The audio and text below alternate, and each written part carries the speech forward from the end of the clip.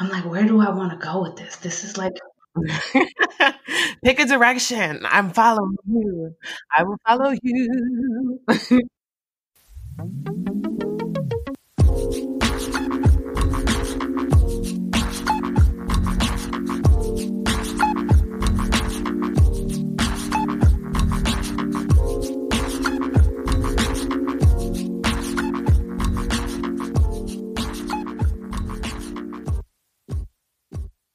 peace. Welcome to another episode of On Shuffle with Cindy Lee.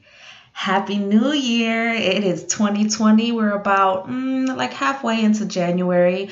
I hope your new year has been magical thus far and continues to blossom with every intention and plan that you have set forth to get it popping. Again, this is your succulent sexologist, and this is our first interview together. And I'm super excited for it to be my homie, colleague, sex educator kin, and mentee, Nefertari Sloan. I'm going to put their bio in the podcast notes, but I wanted to give you a little taste. So Nefertari Sloan is a non-binary person of color who has been facilitating conversations with people about sexuality for about 4 years now. Committed to unpacking the influences of racism, heterosexism, and erotophobia, they aim to make learning about sexuality, above all things, a comfortable, consensual, and exciting experience. And I feel that you'll feel that once we get into the interview. They're a published writer, public speaker, and a dedicated friend. They've been featured in a Cosmo docuseries for their LGBTQ inclusive sex ed curriculum. They've also been featured on Scarleteen, Race Baiter, and Unspoken for pieces centered on self-actualization blended with self-care. So I'm super excited to get this year started with an interview. I said I was going to start doing interviews, but anyway, please, let's give a warm welcome, get our ears ready for the conversation between Sloan and I. All right, y'all. I'm super excited. Like, I don't even have a drum roll. I feel like I need a drum roll for you. But thank you. See, you got me. This is why. We are starting 2020 abundantly Yes. live. Hello, Sloan. Hello, Cindy Lee. How are you, love? I am blessed now. Oof. I'm blessed. Oof. I want to I feel it. I want to ditto that. There has been an abundance of energy just come on in the atmosphere, and I am taking it all in. All right, so I want to talk about all the things. So even though this isn't January, this is going to be posted in January. So you are like the beginning. You are like my first interviewee. You are how we are starting 2020, which I'm super excited about because I feel like you're the energy that's needed, right? Like, I am honored, and I'm glad we get to start the celebration together. Woo! Come on. You are the vibe. I love you. Look, I'm going to tell you, I feel like we were like Facebook friends before we met. I was like low key, like one of your super secret digital admirers. Like the first time I saw you was when you spoke for Wakshin at Hall, and I will never forget that you had said language was alive, and just talking about decolonizing grammar and how we can be inventing new words for things, and there's no proper way to talk because everybody's talking and communicating and vibing on different levels. And that permission was, I think, one of the first introductions to like real mentors that I've been able to find in the sexuality field. I quoted you that day. I tweeted it if you want to go back to my Twitter, 2016, but it was there. That was when I saw you. I don't know. I think maybe after that, we probably became friends on Facebook. Yes. So we must have connected through Woodhull. And I remember, I was witnessing a very important hashtag. Whether or not we want to discuss it is here nor there. But then my big memory is when I walked into that IC class. Because in my experience, we are, what was I told by someone? Sex ed, sometimes our spaces are a little homogeneous. is what I was told. Yeah, like language, right? Right. So like walking into that cohort and being like, oh, yes, okay, I'm good, right? Like I think I even Couple hit of you. chocolate chips in the cookie. Look, and I feel like I hit you up before that to be like, I think you're on my roster. And I said, I will be there. Let's go. Okay, so like sex nerds all day. And I feel like I appreciate you for your brilliance and also for you're the perfect person to start on Shuffle with because I feel like we can flow in that way. Like you're so adaptable and you'll be like, all right, let's talk about all the things and we'll figure it out. We'll flesh that out as we go along. Right. Because like they can all relate. We got connections on connections. That's the point. Listen, I feel like that the proof is in the pudding. I'd love for you to talk about where your interest in sexuality education started from. And I feel like we'll just blossom from there. I got into this work by complete accident. I didn't even know I was a member of the LGBTQ community when I started allyship and getting involved in my undergrad year. But I had worked on some campaigns for, our first gay state representative, and I had gotten some involvement and exposure into the politics side, realized that really wasn't for me. I had tried to do some advocacy work in like trans asylum work for immigrants. And by the time I had graduated, I wanted to just find a job, like something that was going to pay me salary. And I had an opportunity to teach at Mazzoni Center. And at the time, I really, really wanted to do Black history. So much of what I had found out about the corruption of the government was not taught in my high school years. And I think that for those of us who don't necessarily get to make it to college and see how much the school to prison pipeline is affecting, our developmental years, I really, really had a passion about getting to the Black community and talking to communities of color about, the things that were happening that we deserve to have at least knowledge of so that we could make more informed decisions. And I thought that teaching sex ed would be a good foot in the door so that I could go to grad school and get my master's and, be considered fancy enough to be a professor. So I fell in love with sex ed by accident. I didn't even know that this was on an even macro level, just an extension of the information that we were not getting access to. And sex education, I think we have all just been robbed of as a generation for hundreds of years. And I became very, very passionate about spreading as much of the knowledge that I was able to learn at the same time, because it's been a work in progress. I have learned so much like in teaching and learned so much from my students that I feel much more like a vessel to just regurgitate, what we're learning as the sexuality field continues to develop. I have a very strong belief that we are in our adolescence, especially in the United States, as, one of the younger countries. And, research is yet to be done. Research is yet to be comprehensive. Everyone is not necessarily being given a seat at the table. So I'm just doing what I can with the communities that I am able to reach and hoping that that can reverberate in enough time to get to the masses and start to affect people on a legislative level. I have to mute myself because, I do a lot of call and response and I'm like, okay. I like that. That lets me know I'm landing. Yes. Because, you speaking to the choir here, but I feel like for so many folks that could listen to this, don't see the connection in bringing in system impacted folks and the importance of like sexuality education and like overall development. And it looks like what it sounds like to me is that it's also healing work too in disseminating it. Absolutely. I have received more therapy in my studies in sexuality than I have actually going to see a professional, to be honest. Not to say that, professional is not necessarily what's going to work for everyone, but, we got to use all of the modalities that are available to us. Yeah, absolutely. Especially when we're talking about all these different identities. And how do we serve our whole self and only bring up one piece of us, right? Or like when we go to these professionals and they might be really good at trauma, right? Whatever professional means, and they'll be really great at trauma, but there's a growth edge around like sex and sexuality, or you end up having to educate them about something. Because I I think when I think about sex ed, I think about it in parallels to like my experience of getting into the field and how these things, or at least in my experience, they weren't discussed until we started really looking at it like, wait, so we're not going to talk about race. We're not going to talk about, like, you're working in nonprofits that are directly impacting Black and brown folks, and we're not going to mention that at all. Like, they still were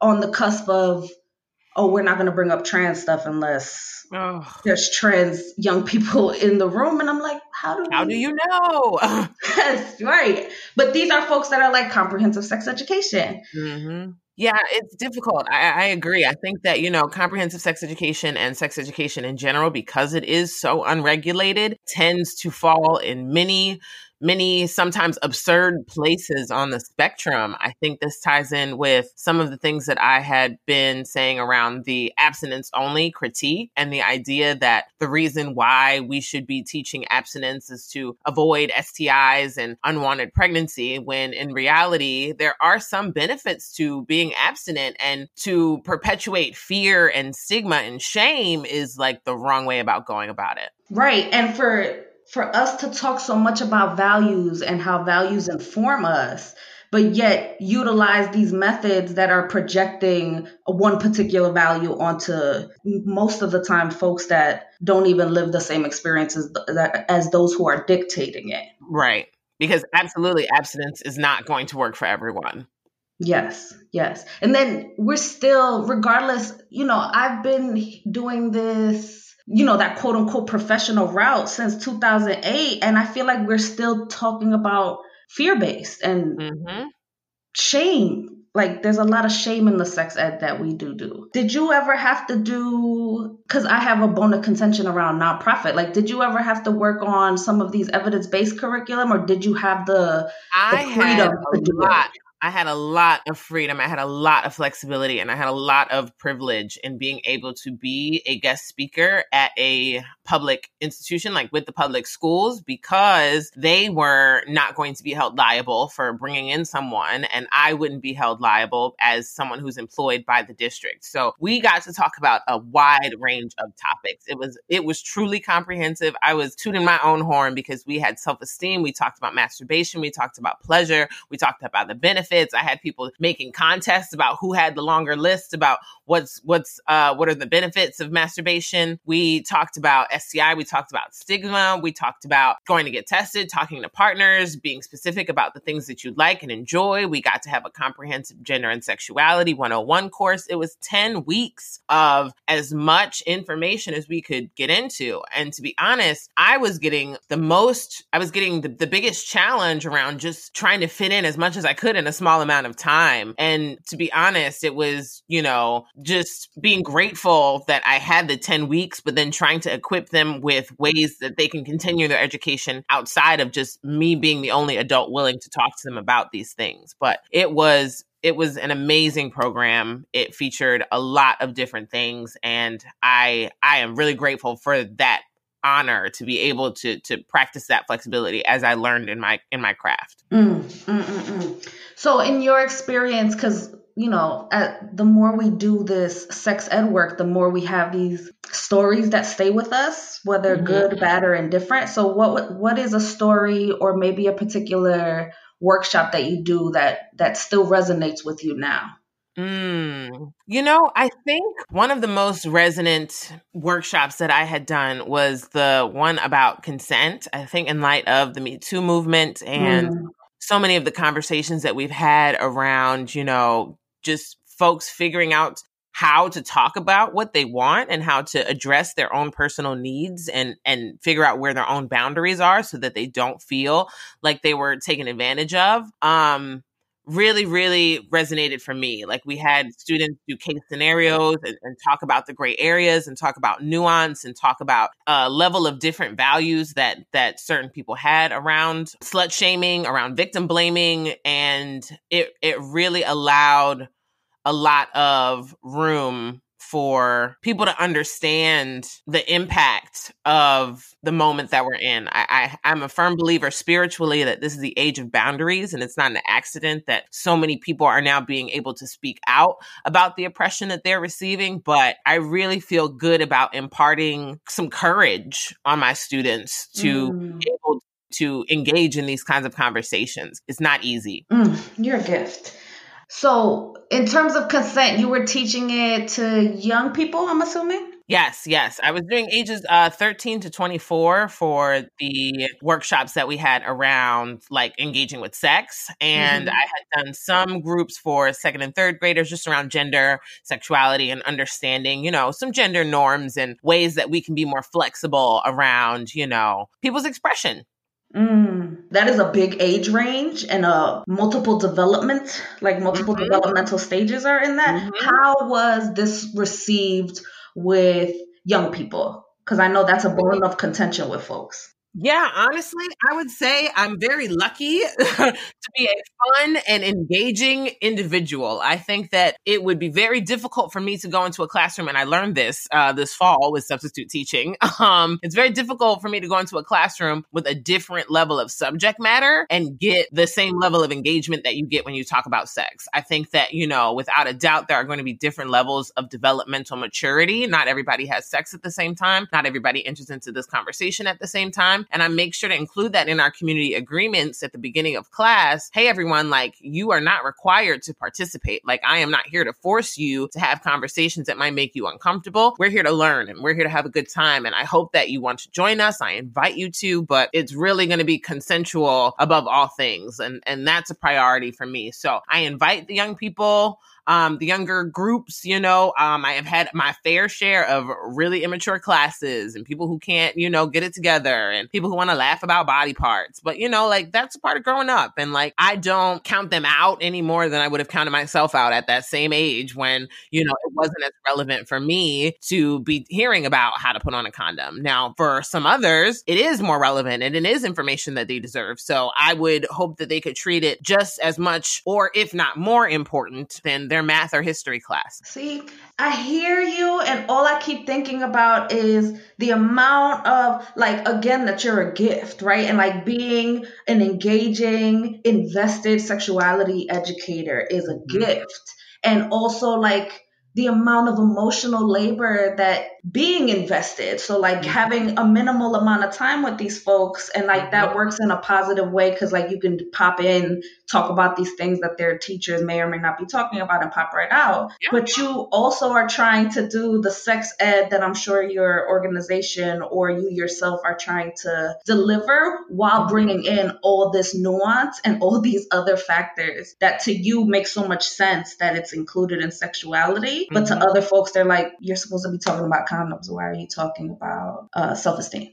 Right. But yes, and because honestly, like, if people don't have the self-esteem level to even work their way up to talking to someone, then how are we going to get to the condom level? I'm all about building up our chakras from the root and beyond, you know, not to say that one is more important than the other. I think everyone needs to have practice at everything. You know what I mean? We need to know what our options are. So much of my own learning had to happen through experience. I grew up not knowing that I was a lesbian because I wasn't attracted to feminine women. And little did I know that, you know, people can come in different packages and, you know, there are multiple ways of looking at things. And I think, honestly, the fact that I have had to shift so much of my understanding because of what I was taught and what I decided to question, that I am in a really good position to translate some of this information to at least the communities that I can reach. I was praise dancing. You don't see me, but I'm like, okay, we're here for all of this. I think we're going to end up going back to sex ed because I think that's just how it's going to turn up. But you brought up the work that you were doing around gender presentation and like lesbianism. And I know you've done work around like stud for stud. Do you want to speak a little to that? Sure.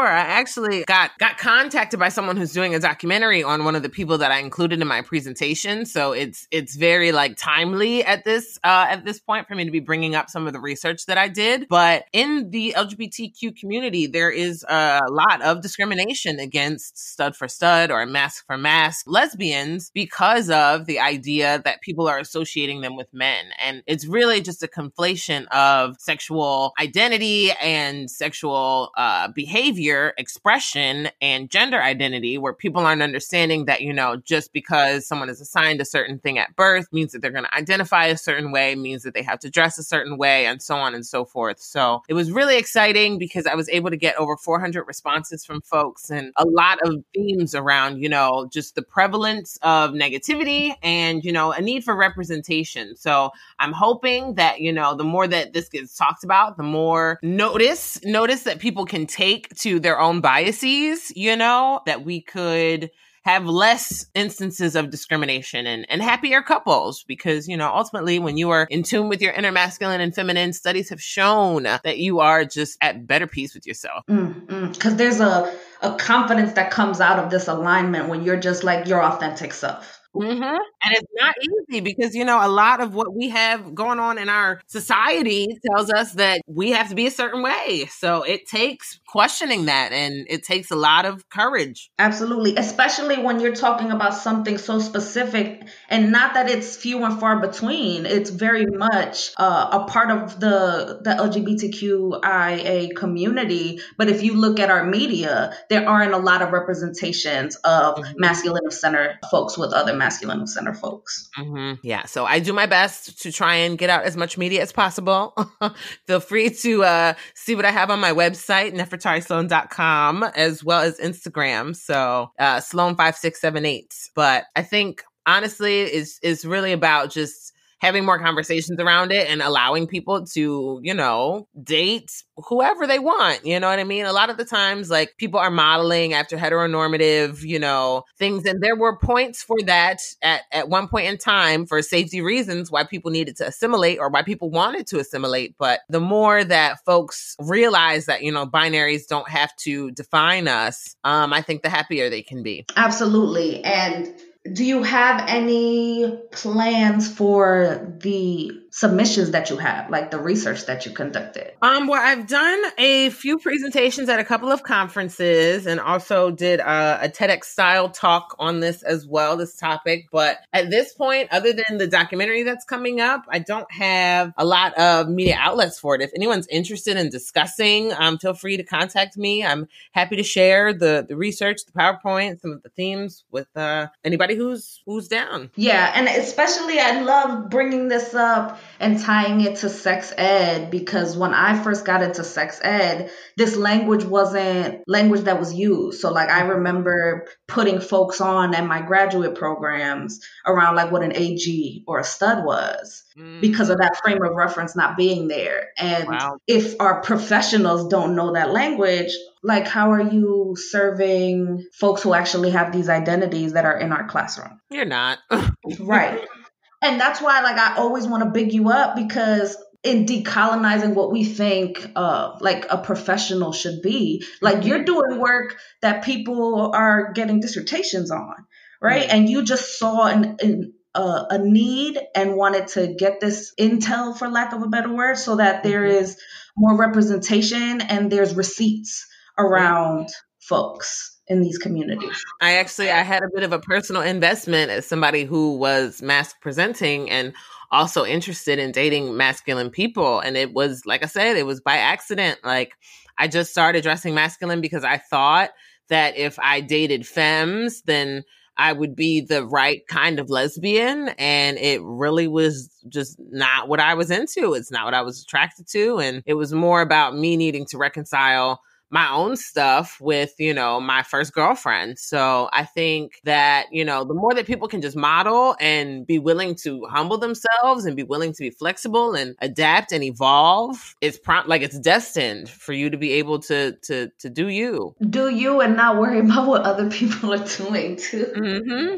Exactly. Do you. Like, that's the point. I think that's going to be the theme of 2020. You know what I mean? Like, inner work, inner self, and letting that exude. Have you seen the documentary, The Same Difference? Yes, I did. I went to a showing actually in Atlanta. I was so excited. It was amazing because, like I said, like there isn't a lot of representation. And they had two studs that were in a relationship. They talked about the discrimination they faced. They had, examples of other people who seemed to think that, relationships needed to be studs and femmes. And I included her documentary in my presentation.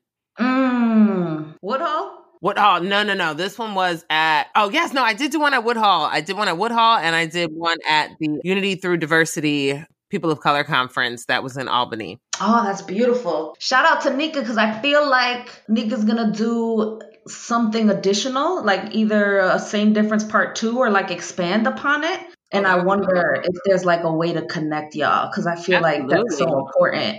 That would be great. That would be magical. So we just talked about 2020 and this is going to be released in 2020. So what are you thinking about this new year? Are you somebody that believes in like New Year's? Are you going by Gregorian calendars? Or are you just like, let's go? I have been trying to decolonize around goals, a little bit and just appreciate the present. Being present has been like a super big theme for me. But in planning for the future, I am hoping to beef up my tarot. You know what I mean? I just discovered tarot cards and I am obsessed. And I think that they have helped me a ton in just my decision making and being mindful and like not being as impulsive. Like I got a lot of changes that I'm trying to make and I'm trying to like give myself a head start now by developing a good routine, by, doing a gratitude practice, thanking, the universe and my higher power for even allowing me to be able to breathe another breath today. So I am doing a lot of transformation. My theme is going to be fearlessness. So letting all of the anxiety, all of the doubt, all of the imposter syndrome go. Like a lot of really great people that I know in my networks are like so worried about what other people might think of them. And I think that a big value of mine is just making sure that I'm happy with myself and like I'm proud of like what I'm doing. So I want to like be able to model that and hope that other people can pick up what I'm putting down and do them as well. Yeah, absolutely. Because I think fear and imposter syndrome keeps us either super, super stagnant or frozen and just in this cycle of like, oh, I'm gonna beat myself up because I don't think I'm enough and I'm not doing any stuff, so now I'm not enough and I'm placing a value on this particular point when it's just how can we befriend our fear? Like how can our fear be our homie and still be like, you gotta go home, right? Like we got stuff to do and like push through that. So it sounds like being grounded in like that self-awareness of being like, do I like myself? Am I happy with the work that I'm doing? Am I staying in integrity? Mm-hmm. And is that something that like you had to cultivate or was that something that was already just part of your being? Because I feel like you do that so much even in the work with selfies that you bring in to incorporate in your sexuality work. Thank you. I do love a good selfie. I feel like, that was my other claim to fame, being a selfie master. I loved seeing myself smile, getting a good lighting, getting a good angle. I do think that selfies can be a form of masturbation. And I think that they're a form of self-pleasure because if you are able to put yourself in a way that you want to see yourself, it makes you feel better. Smiling at yourself, it will make you feel better. Please do so often. But I also think that like this last year has just helped me to evolve so much into a different kind of self-mastery where it's a little less superficial and it's a little bit more energetic and it's a lot more spiritual and it's a lot more of the planes that need to keep me aligned with my purpose. And I think that I have just learned so much that I am willing and ready and able to like do whatever I can to share the knowledge that I have with other people. I know that I'm supposed to be a sex educator. I'm really glad to be on the path that I'm on. And I just can't wait to help, whoever needs it. You're magical. No, you. I love the way that you frame selfies as masturbatory, as self-pleasuring, like this decadence that you deserve, like you deserve reverence and why not have it come from you? Mm-hmm. Right. And without knocking like other loves. Cause I know some people are like, oh, if you don't love yourself, you can't love anyone else. And I don't think that's accurate. Of course. You look at it separate. You look at it, yeah, I like love and no one's going to deter me from mine. Yes, I like options. I like to have everything. Give me all of the things. Okay, so to me, it sounds like it sounds like it's also part of like your self-care practice. You know, one of my goals for 2019 was to selfie and smile daily. Like that was my medicine. I took 5 selfies a day. I did not, manage to keep that goal. It was a lot of days in a year. So it is what it is. And I'm flexible with myself for that too. But, I did notice, like, when I had a regular routine, that taking pictures did affect my mood. And, like, one day, like, if I ever felt down or, like, something felt off, I was like, did I take any pictures of myself today? And sometimes it would be that I had forgotten. And I'm saying, this is what it is. This is my medicine. I also think that, there is something to be said about having the privilege to have, like, a nice camera, a front-facing camera, an iPhone. I used to be an iPhone snob, still am, low-key. But I think that being able to, like, set the stage for yourself, be in environments that you want to see yourself in, like, all of it matters. Like, aesthetic is, like, really important. And for me, as someone who appreciates beauty in all of its forms, like, I try and surround myself with things that are also picturesque. So just be mindful of, like, where you are, like, who you're with. Like, is this a memory that you want to keep? I think that it's been really, really helpful for me, especially in reminding myself of how much I'm capable of and what I've done and what I've been through. And that's so important, especially, like, I feel like so many people are talking about, oh, what's happened in this past decade. And I think about all the pictures that I didn't take or all the journaling that I didn't do, that now I'm like, shit, I don't remember what happened,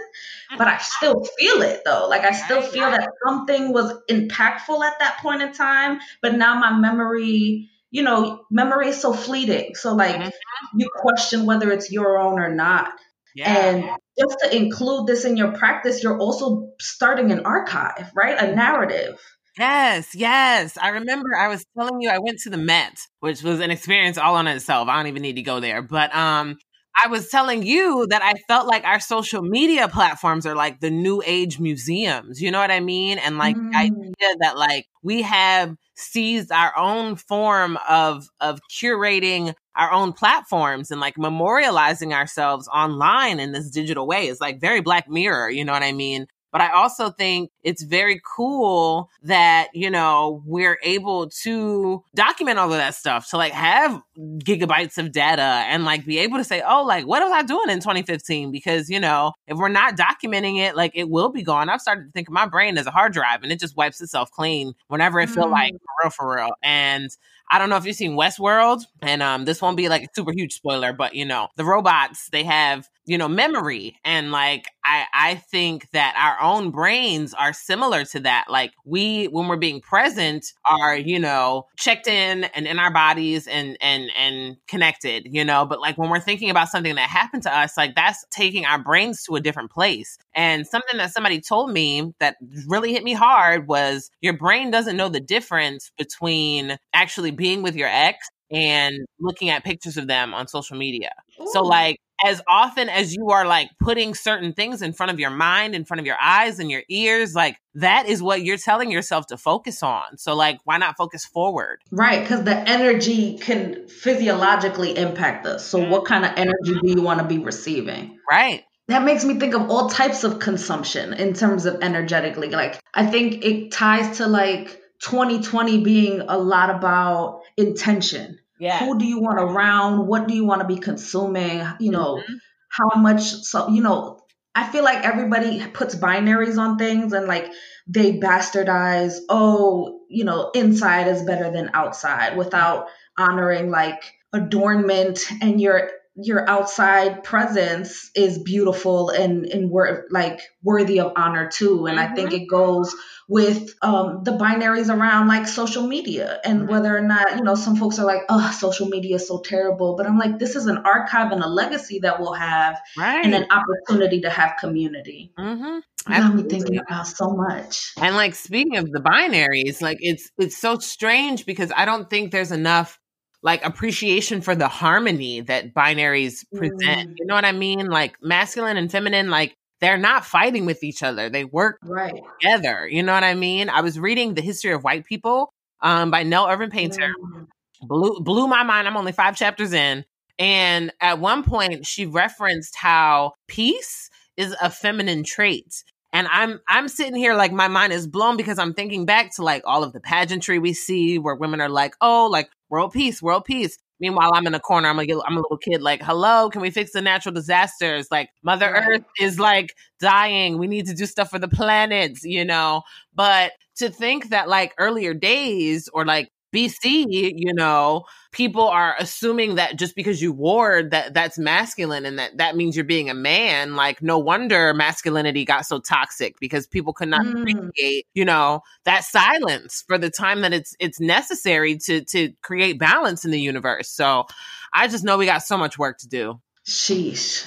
Because I know this is hard. I don't even know how I would answer it. But if there was a piece of this work that you're like, this fills my cup, I can do this and find joy in this on a regular basis, what is something you would want to be leading in terms of this sexuality work? You know, it's very minor, but it would bring me joy, and it's something I could do for a sustained, like the rest of my life amount of time, is to educate people on skin hunger and maybe do a little bit more work in the mechanics of a hug. Like I love hugs. I'm the CHO. Like I literally offer hugs to any person that I meet. It's a really big thing for me. And I think that hugs are a form of my own medicine as somebody who is comfortable getting them. I have 2 good friends that don't like hugs, and it's important to, you know, make sure that the people that you're hugging like them. But I wish that like there was some way the government could just give me a grant to like hug people for the rest of my life. Like that would be good for me. You know what I mean? That way I'm getting to pass on a gift that I know I have in that kind of connection, you know, because human connection, bodily connection, like that is paramount. And it's one of those source things that brings us all together as people. And I would love to be able to do that. If I had to do something for the rest of my life, that would be it. Oh, that's perfect, because I've been thinking about doing non-sexual touch kind of events. Like we need to talk on the side of this, because how we've muddled it with so much fear and shame that we don't even touch one another, even in non-sexual ways. Right. And that there's beauty in sexual touch too, but like the need, and I'm appreciative that studies are starting to show that a little bit more, but not when it comes to like sexual intimacy and the need for skin hunger in that. But I just want to hug folks. I feel like the energy is just so necessary. I don't understand how we can understand that babies need attachment, but that we think that stops there. Ageism, you know, that's what it is. People just forget they used to be kids. That's all. People forget that we're actually, you know, human beings, all of us, no matter how old we are. It's wild. It's wild. I want to do a plug for young people. Please stop calling them kids, young people. Word. You know, switching language, being more aware of just like the type of words you're putting into the space is so important. Yes. And especially young people are so brilliant. If we would just center them, they understand this stuff. Like I have full on engaged conversations with young people, and they get this like, oh, we should know this in a very proactive way. And I feel like so much of what we do is reactionary. Right. But it's still, you know, like we said, all fear-based. That's the erotophobia. That's the, oh no, what will happen if, when the reality is, it's like, we already know what will happen. We've already seen it. Why are we continuing to perpetuate it? Please, let's make it stop, you know? But I do think that we are making progress. I think it's just going to be a very slow journey. Very, very slow. Well, I think with folks like you wanting to take the mission on to talk about skin hunger, a term that I didn't even learn about until graduate school, is beautiful. And even just taking away from the term, like we already knew these things.